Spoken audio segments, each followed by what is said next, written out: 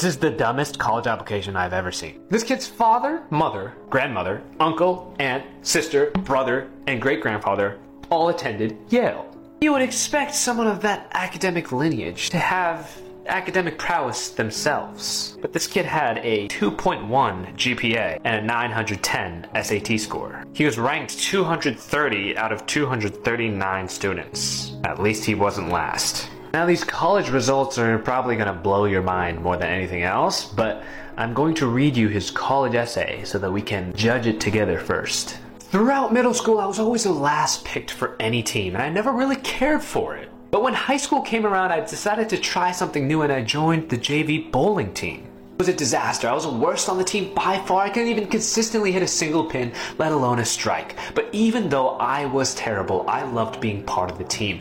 Everyone was friendly and welcoming, and I felt like I belonged. Despite my lack of skill, I decided to walk onto the varsity team the next year. I did not do any training over the summer, and I wasn't really sure why I even bothered trying out. To my surprise, I somehow became insanely good suddenly. I started training every day, watching videos of professional bowlers and practicing until my arms were sore. But it was not easy. There were times when I felt like giving up. I remember my coach telling me that he had given up on me, that I wasn't cut out for varsity bowling.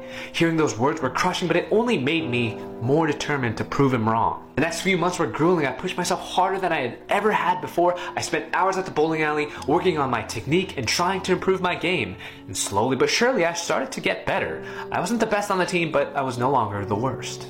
Then came the state championship in 2021. I was nervous, but I felt ready. I had put in so much hard work and I knew I could do it. And I did. I bowled my heart out, hitting strike after strike. When it was all over, I had won the state champion individually. Looking back on it now, I realize that I never could have done it without the support of my teammates and my coach. They believed in me even when I didn't believe in myself. And I'm grateful for that. Winning the state championship was an incredible feeling, but the journey to get there was even more rewarding. I learned that with hard work and determination, anything is possible. So I'm just going to go out on a limb here and say that that was probably the most cliche essay I've ever read in my life. That got him rejected from every single university that he applied to.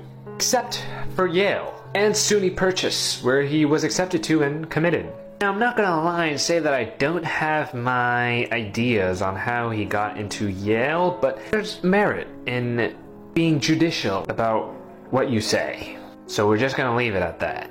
And I am wondering what his family had to say about him getting into Yale and not going and choosing to go to SUNY Purchase instead. But hey, listen, it's your life.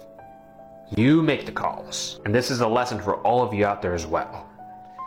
Don't let anybody tell you what to do. Because it's your life. So don't let them control your life. Like this guy. Shortcast Club.